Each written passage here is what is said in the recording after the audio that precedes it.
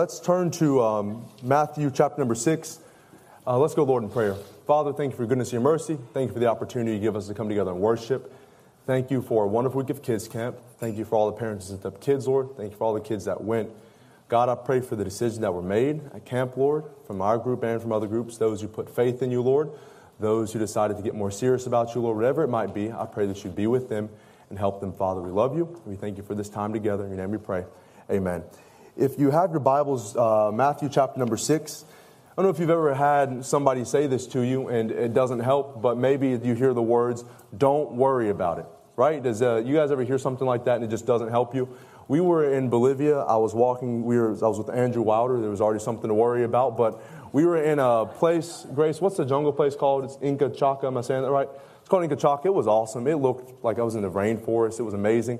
But there'd be these giant valleys, and to get from one valley to the other, they deemed it best, instead of using like a straight, solid metal bridge, let's use like rope and some planks, and we'll walk across that.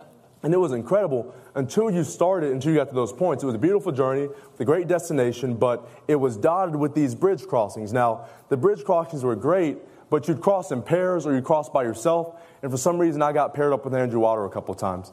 And we'd be walking across these old drawbridges, of which you can look through the slats, and you could drop a rock, and you could see the rock disappear and not hit the ground like you were up that kind of high. And we're walking across, and Andrew's having the time of his life. He's on the bridge. He's making it rock and move and sway, and it's a good old time. And there's one part in which it's wet. It's like a little slick. There's like algae growing in these things, moss, whatever it is. And Andrew turns around, he looks at me and says, hey, Greg, bro, don't worry about it. And I'm like, what do you mean don't worry about it? It's hard not to worry about it. And each time we'd cross the bridge, I'd walk like a baby giraffe across, and he would look at me and say, don't worry about it. And it didn't help me, because as we were on that beautiful journey and as we were going from place to place, my beautiful journey would be interrupted by these terrible, terrible bridges. And maybe you find yourself in the same situation, right? Life is great until it's not, right? Life is going well until you get that email or that phone call or that text message, or you clock into work, or you have that certain family member, or whatever it is. And whenever you see them, the reaction is you just got to worry. And maybe you weren't as fortunate to have Andrew Wilder there to tell you don't worry about it. But seriously, how in the world do we win over worry? This is, it's been a fun study. I got to kind of talk about this at teen camp. But worry is an awful thing. It's terrible. It seems to be something that all people go through in their lifetime at some point, right? Maybe manifests itself in different ways. Maybe it's like the cold sweats, or a lot of people don't like to eat when they get worried. Some people love to eat. That's me. I can make some mint chocolate chip disappear. Maybe it's an upset stomach. Maybe it's a racing heartbeat. Maybe it's a nervous stomach, butterflies, loss of appetite. Maybe different things trigger worry for you. Bad news, or that certain coworker, or certain people, or maybe it's going certain places, or certain noises. Maybe it's certain thoughts.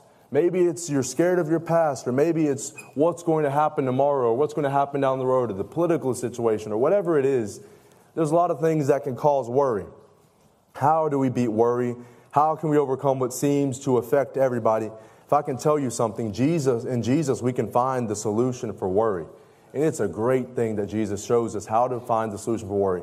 Judges chapter number 6, God reveals himself to Gideon as Jehovah Shalom, the God of peace. If I can tell you something, God has real peace available for all of his children. We can have victory over worry. Let's go and look at our text here, Matthew 6:25. Jesus is giving one of the greatest sermons ever given. And Matthew 6:25, this is what he says. Therefore I say unto you, take no thought for your life, what you shall eat or what you shall drink, nor yet your body, what you shall put on. Is not life more than meat, and the body more than raiment? Behold, the fowls of the air, for they sow not, neither do they reap, nor gather into barns, yet your heavenly Father feedeth them. Adrian Rogers says God won't feed the chickens and starve the children. If he takes care of the birds and the things in nature, he'll take care of us as well. Verse number 26, or 27. Which of you by taking one thought can add 1 cubit unto his stature? And why take ye thought for raiment? Consider the lilies of the field, how they grow. They toil not, neither they spin. And yet I say unto you that even Solomon in all of his glory was not arrayed like one of these. Wherefore, if God so clothe the grass of the field, which is today and tomorrow cast in the oven, shall he not much more clothe you, O ye of little faith? Therefore take no thought, saying, what shall we eat, or what shall we drink? Wherewithal shall we be clothed? For after all these things do the Gentiles seek. After all these worries do godless people live.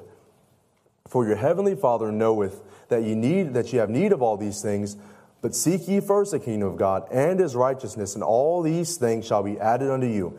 Take therefore no thought for the morrow shall take thought of the things of itself. Sufficient unto the day are the evils thereof. And it's in this passage of text here that the Lord Jesus reveals unto us how we can win over worry, how we can beat anxiety, how we can win out over it. First thing he's going to do in this, though, is he's going to give us the causes of worry. He's going to tell us what causes worry in our life. The causes of worry, Matthew chapter 6, verse number 25, as we would find out, it would be our appetites, the things we want. Look at what he says in 6:25 and 6:26. He uses terms like eat and to feed. Those are food terms. I know those very well. Matthew 6:25, therefore I say unto you, take no thought for your life, what you shall eat, what you shall drink, for unto your nor yet for your body. Matthew 6:26, behold the fowls of the air, neither they reap, nor do they gather into barns, yet your heavenly Father feedeth them.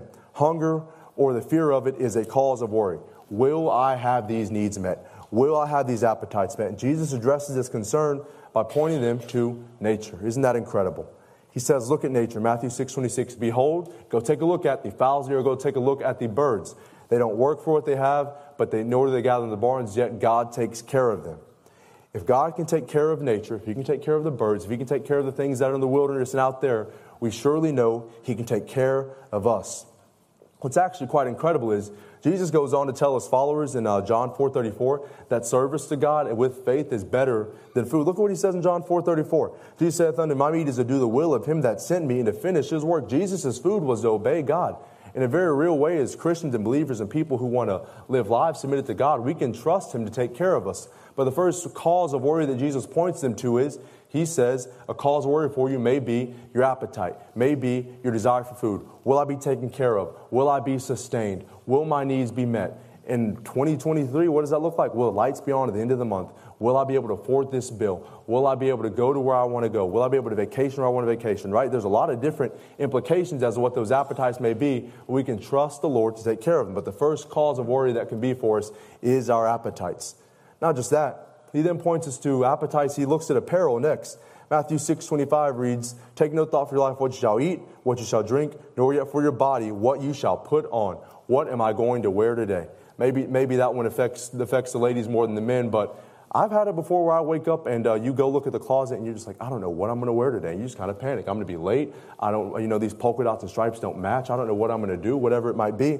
And it's caused you to start to worry. Look at what he says in Matthew 6:28. Why take ye thought for your raiment? Consider the lilies of the field, how they grow, how they toil not, neither they spin. And yet I say unto you that even Solomon in all of his glory was not arrayed like one of these. If I can tell you, he references apparel here. They're worrying about what will be worn. Maybe it's to look cool. Maybe it's to look nice. Maybe it's to have people notice you.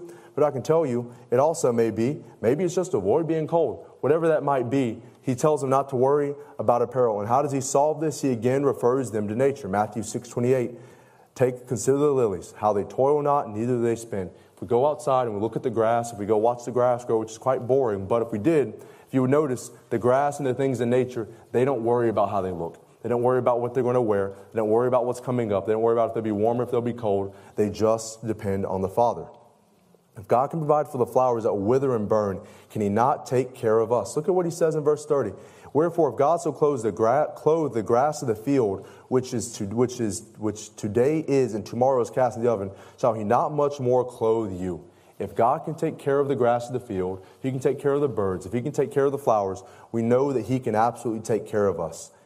Notice what he says here, too. He says they're better provided for than Solomon, which if we read that, that seems somewhat hard to believe. Solomon had a lot going on for him, had a whole navy, all that gold, silver. We can go check out what the Bible would say about Solomon in 1 Kings. But the Bible says that the flowers that depend on God's provision is better. That's a principle. What God provides for us is much better than anything we can provide for ourselves. We can trust God to provide for us. We can trust that what he provides for us will be good. Paul tells us this, that all we need to really be content is food and clothes. Look what the Bible says in 1 Timothy chapter 6, verse number 9. But they that will be rich fall into temptation and snare, and in many foolish hurts and lusts, which drown men in destruction and perdition. Next verse, we come to find out that having food and raiment, let us therewith be content. So we see that apparel, we see that appetite would be big causes of worry. But then Jesus also references appearance as well. Matthew 6:27, which you by taking one thought can add one cubit unto his measure. In a real way, if you really wanted to change how tall you were, there's not much you could do to do that.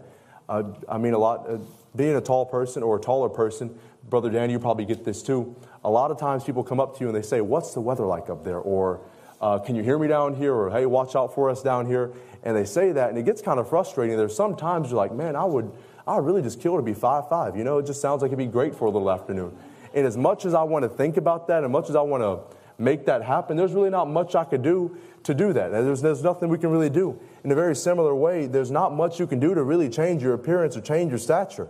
How many times do we find ourselves worrying because we're saying this, if I could only change this about myself, or I could fix this about myself, or if I could be this, this, and this about myself, or if God had made me this, then I'd be happy. How many times do we find ourselves worrying about the exact same things? Jesus teaches us that even if we were to worry about it, there's nothing we can do to change it. In essence, don't worry about what only God can do or what God has done. He tells them not to worry about their appearance. If I can tell you something, reminder for those of us who may worry about our appearance, God has created us, He has made us, and He has made us just how He wants us. Psalm 139:14, I will praise Thee, for I am fearfully and wonderfully made. Marvelous are Thy works, and thy soul knoweth that right well. You, my friend, have been made designer brand. He made you just the way He wanted you to be, just how He wanted to be, just when He wanted you to be made. He created us on purpose, with a purpose. No such thing as accidents. God has made us how we should be. So Jesus lists the causes of worry. He says your appetites. Will these needs be met? God, can you provide this, this, and this for me? He then says your apparel. What am I going to wear? What am I going to put on? How am I going to look? And He says your appearance as well. The things we want to change about ourselves, but we just can't. But He also gives us in the same passage the consequences of worry. Because worry does more than just stay internal and more than just staying here. Worry manifests itself sometimes in very terrible, not good ways. But let me tell you the consequences of worry. The first thing is worry is in essence, it's faithless. Because when we worry, what we're doing is, what can I do? What can I change? What can I go get? What can I provide? What can I fix? What is broken that I can put back together? When we worry, it is faithless. It removes God from the equation almost entirely. Not just that, worry also occurs when we don't consider God. It occurs when we don't seek God. And it occurs when we trust ourselves to be the problem fixer. Let me tell you, worry is godless. When all we're worried about is food and clothes and stuff and the house and the bills and the yard and the lawn and the neighbors and whatever, it's godless. Because it isn't worry, God is not considered at all. Because most of what we worry about is just temporal, carnal, present things. Jesus wants us to fix our focus. When all we worry about is food and clothes and stuff, we're essentially living as godless people. That's how Jesus is able to say in this passage, after these things do the Gentiles seek. Because when we live only caring about what am I going to eat, where am I going to sleep, what am I going to be taken care of, it's faithless, it's godless, it's almost animal-like. Sinful anxiety is nothing but functional atheism. When we live, we're only worried about the things in front of us. We're living essentially as godless people. Jesus says it well in John 14:1, let not your heart be troubled, for ye that believe in God, believe also in me. If we believe in God, we trust the Lord to take care of us, we live mindful of God's presence and His provision and His power and ability to take care of us, I can tell you, He will, He can, and we should live mindful of that. But when we worry and we let worry rule our lives and dominate our lives, we're living as godless people because God is not being considered. Because if we just take a moment and step back, we have a lot of Bible promises and a lot of Bible truth and precedent as to who God is, what He can do, what He has done, what He has the ability to do, what He's promised to do. And when that kind of weighs out against our problems, God always comes out as bigger. But in the moment, it's really easy to get almost tunnel vision, or you don't want to look vertically. You're just looking at everything around you, and you let the problems pile up, and they seem too big to win, right? They seem bigger than God. We just took a step back and got the Bible perspective, the biblical perspective. We'd realize very quickly that God is much bigger than any problem we're going to go through. He created this world. He's in charge of this world. He rules. He sits as King. Jesus as Lord. All that's in the Bible. Our Lord wins. He's in charge. And we live lives that are just focused on the problems. We're living, it's faithless. We're not thinking of God. Not just that. Worry is also not harmless. In a very real sense, worry also harms us. If Jesus tells us not to worry and we worry, that is disobedience to the Lord Jesus Christ. We should not live lives that worry. To live a life of worry is a life that is disobedient to Jesus Christ, which I know sometimes it seems like it's easier said than done, but Jesus has told us, worry not. We do not have to worry. He's given us all the solutions and what we need to win over worry. Worry is harmful. It hurts us. Yes, in a very real physical way, blood pressure, all those kind of things, but on a spiritual way, much more. Worry is against God, goes against God. But also that, not just that, worry also, it harms the heart of God. It hurts God's heart. Because if God is providing for us, and He's giving us things, and He's taking care of us, it harms His heart. I didn't realize this until I started giving gifts, but I have a little cousin. You guys ever give a gift to a little kid? Any parents in here, you give a gift to a child? I had a little cousin. He wanted a train. He wanted like a little train set. I did. I worked a little bit extra. I got him this train set. It was awesome. It was Thomas the Tank Engine. I was pretty proud of it. And I took it to him, and when I got it for him, he unwrapped it, and his smile went very quickly away, and I didn't get him the right engine, and he didn't like it. And I just remember it was like, man, this wasn't even my present, but that hurt. That kid rejected what I got for him. I'm never getting him anything for Christmas. But no, I mean, what I got him, he rejected. I gave him this gift. He didn't like what I had gotten for him, and he rejected it. And in a real way, that hurt. Well, how much more does God provide for us, or He gives us what we need, or He's meeting our needs, and it's not the manna we wanted, right? We want meat instead of manna, or we want this instead of that, or no, they had leeks and garlic back in Egypt, or we want to complain about the way He's providing for us when our needs are ultimately being met. That kind of worry, that harms the heart of God, that hurts God's heart. As our loving, caring, all-providing Father, when we live a life of worry and He's meeting our needs, it doesn't help us. But He also gives us the cure for worry. He's shown us worries causes. Appetites, will my needs be met? Am I going to be taken care of? Will I be helped? Will the lights be on at the end of the day? He shows us apparel. What am I going to wear? How am I going to be covered? He shows us appearance. How do I look? He then gives us the harm for the danger in worry, the damage that worry does. But Jesus also gives us the cure for worry. First thing is, let's look at Matthew chapter 6, verse number 32. Look what the Bible has to say about the cure for worry here. For after all these things do the Gentiles seek, for your heavenly Father knoweth that ye have need of all these things. The first thing that Jesus does is He's going to fix their focus. He's going to take them from looking down horizontally. He's going to have them look up. If I can tell you something, the cure for worry is we need to remember who our Father is. We need to remember the Lord who's in charge, who takes care of us. First thing is, we've got a good Father. Matthew chapter 7, verse 11 says this, if ye then being evil know how to give good gifts unto your children, how much more then shall your Father which is in heaven give good things to them that ask of Him? And a real practical example Jesus gives here is if carnal, earthly, like human parents know how to take care of their kids, know when their kids need to eat, know when their kids need to go to bed, how much better is God, who is perfect and all-powerful and all provision in His bank account never runs out, how much better is His provision? If we being people can take care of things, how much better is it when God takes care of us? First thing is God, He fixes our focus. Jesus tells us we need to look up to our good Father who can take care of us. We must fix our focus. Matthew 6:33, look what the Bible says here. But seek ye first the kingdom of God and His righteousness, and all these things shall be added unto you. Jesus then tells us we need to fix our focus, we need to fix our thinking, but then we need to turn and we need to seek the Lord. He tells them what the first and what our priority should be. And this is kind of counterintuitive as well, because if you're worried about food or worried about having your needs met, the logical thing to do would be, well, I need to go work more hours, I need to get a side job, or I need to go fix this, or take care of these things, whatever it might be. But Jesus simply tells them, you need to seek first the kingdom of God. You need to seek God first. You need to give Him priority. Seek ye first the kingdom of God and His righteousness, and all these things shall be added unto you. What does that look like? Well, He lays it out very simply for us, but seek, that is to look for, that is to earnestly desire, that is to want, that is to try to engage, to try to find, that is to follow after. To seek ye after what? The kingdom of God. The place where God rules, where He reigns, where He is in charge, where He sits as King and Lord, and all the great attributes and titles the Bible gives Him. Seek that first. Follow that first. Give that priority. Give that first thing in the morning. Give that last thing before you go to bed. Make that the most important. Make it the number one thing. First things first should be to seek first the kingdom of God. Make it the most important thing. We should seek first God's kingdom, the place where He rules, the place where He reigns, the place where He's in charge. We should trust that entirely. We should seek after it. Let it be the priority. What does that look like in our lives practically? Maybe it looks like reading God's Word on a larger scale. Maybe it looks like giving more time to prayer. Maybe it looks like engaging more and serving around the church. Maybe it looks like reaching people. Whatever it is, we should seek first the kingdom of God. Look for the place, look for where God's in charge. Seek it first, give it priority. Let that be the very first thing. But also notice He says, seek ye first. That is personal. What's really crazy is nobody can win your anxiety battle for you. Your worry battle can't be won on somebody else's behalf. It has to be won personally. Seek ye first. We must individually decide that we're going to seek God first. Give Him priority. Give Him what He deserves. The kingdom of God should be sought first. We're not just seeking His kingdom and His righteousness. All the good things about God, His righteousness, what He would have us to do, His word, His character. We should seek after all of that. We must fix our focus on the kingdom of God. And notice that Jesus, he says this and he gives us the solution there, but doing so seems so much harder than, it seems easier said than done, right? But we're told we're to seek it first.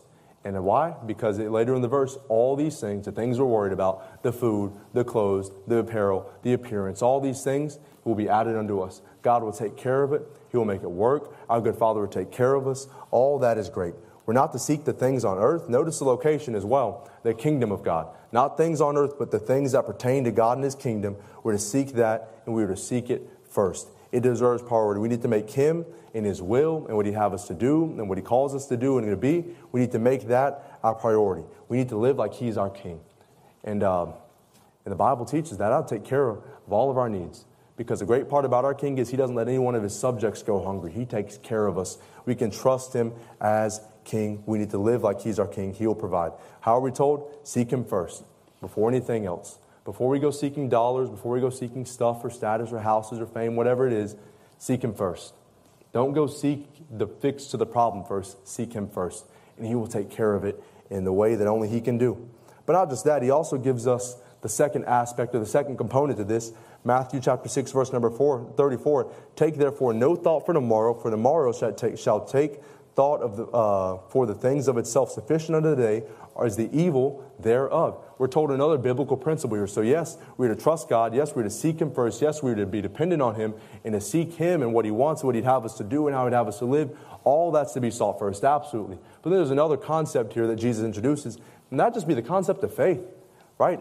I don't know what tomorrow holds. I don't know what next week holds. Well, actually, Vacation Bible School, if you should sign up. But I don't know what the future holds. I don't know what battles are coming up. I don't know what's down the pipeline. I don't know what's going to happen with this and whatever it might be. Neither do you. We don't know what work's going to hold tomorrow. We don't know what's going to happen in our family. We don't know what's going to happen in our world. But I do know this. At the end of the day, my Jesus is going to be the exact same yesterday, today, and forever. I know that God is still going to be in charge. I still know He's going to provide and take care of me. And all the great things that He says, that He teaches us in His Word will still be true. We know that for certain. So Jesus tells us, take therefore no thought for tomorrow. He says, don't worry about it. That does not mean throw away your calendars. That means, yes, you can still have plans. But it means this, don't be worried about tomorrow's battles when they haven't even happened yet. Don't worry about the things that are not there yet. We are told to have faith. Jesus tells us to trust the Lord with tomorrow. What does that look like? How many times, maybe this has happened to you, you get a text message and it's part of what they want to say to you, and you read it partially and you get riled up, right? You get real angry, or you get upset, or you get sad, you get really happy, and they send the second part of that text message and it totally flips how you felt. How many times do that with our lives, right? We get some bad news or part of bad news or something we anticipate is going to be bad, and then we're up in arms, ready to fight, ready to go into it, and next thing we know, it doesn't even happen, or it doesn't go like we think it's going to go, or it ends up going better than we think it's going to go, or it doesn't happen at all, whatever it is. Jesus tells us, take therefore no thought for tomorrow. None, absolutely nothing there. Did a deep study in the word no. It means nothing. Come to find out, it's deep. But we're told that we are to take no thought for tomorrow. And why? Because it'll take care of itself. We've got enough going on today. We're to have faith. Look at what the Lord tells us in Galatians chapter 3, verse 11. But no man is justified by the law in the sight of God, for it is evident, the just shall live by faith. We see it again in the Bible, the just shall walk by faith. How do we live our life? It is totally, it is wholly, it is entirely dependent upon God. What is it when we go into work? How's this day going to go? I don't know, but I'm going to trust the Lord with it. I'm going to seek Him in His righteousness. I'm going to do what He had me to do. When we go back to school, kids, teenagers in here, how are we going to get through the school year? Or even worse, how are we going to get through the SATs? We're going to study, we're going to trust the Lord, and He's going to take care of us, and we can have faith in Him for tomorrow. Our God is in charge. He rules. He reigns in our lives. Do not have to be ruined or bogged down, or we don't have to live in a state of consistent worry. We can trust the Lord. The Bible teaches us that He has tomorrow in His hands. And Jesus miraculously lays out so well for us how we can have victory over worry, how we can win over worry. Because God does not want His kids to live in worry. The greatest thing about it is, this is really neat, but when we live in our Father's house, we also live under His protection. And we can trust Him to take care of us, trust Him to meet our needs, trust Him to win the battles, trust Him to provide for us. Whatever it is, we can trust the Lord with the things we worry about. So my challenge to you is this. As we go into our lives, as we go into our day-to-day schedules, as we go into everything else and the other battles we don't even know that's coming, let's make sure we trust the Lord. Let's make sure we live lives dependent on Him and wholly trusting Him, because He is trustworthy. And he gives us all the solutions here. It's faith in him for tomorrow, and it's trusting him and seeking him today. Let's make sure we live lives that are wholly dependent upon the Lord. Let's go to the Lord in prayer. Father, I thank you for your goodness and your mercy. I thank you for this opportunity you give us to come together and study your word. Lord, I pray that you help us live lives that are dependent upon you and your word. Lord, I pray for my brothers and sisters in here, Lord. I pray as we go out into life and as things that make us worry pop up, Father, I pray that you would give us the faith and the vision, Lord, to seek you first, to trust you, Lord, to depend upon you. God, I pray for my brothers and sisters that get ready to go to work, Lord, as they get ready to go back to school here soon, Lord, and all the great things you're going to carry them into. Lord, I pray that you let us live lives wholly dependent on you, lives in which we can trust you and call upon you, Lord, lives in which we trust you for tomorrow. Lord, I don't know what battles we're going through or that are happening in this room, Lord, but I pray that you'd help us learn to trust you with them, Lord. I pray that you'd help us learn to see you as bigger than the obstacles. I pray that you'd help us learn to seek you first, to put you as a priority, God. Give us faith for tomorrow. We thank you for this opportunity, Lord. We pray that you bless the rest of the service. We love you, Father. In your name I pray. Amen.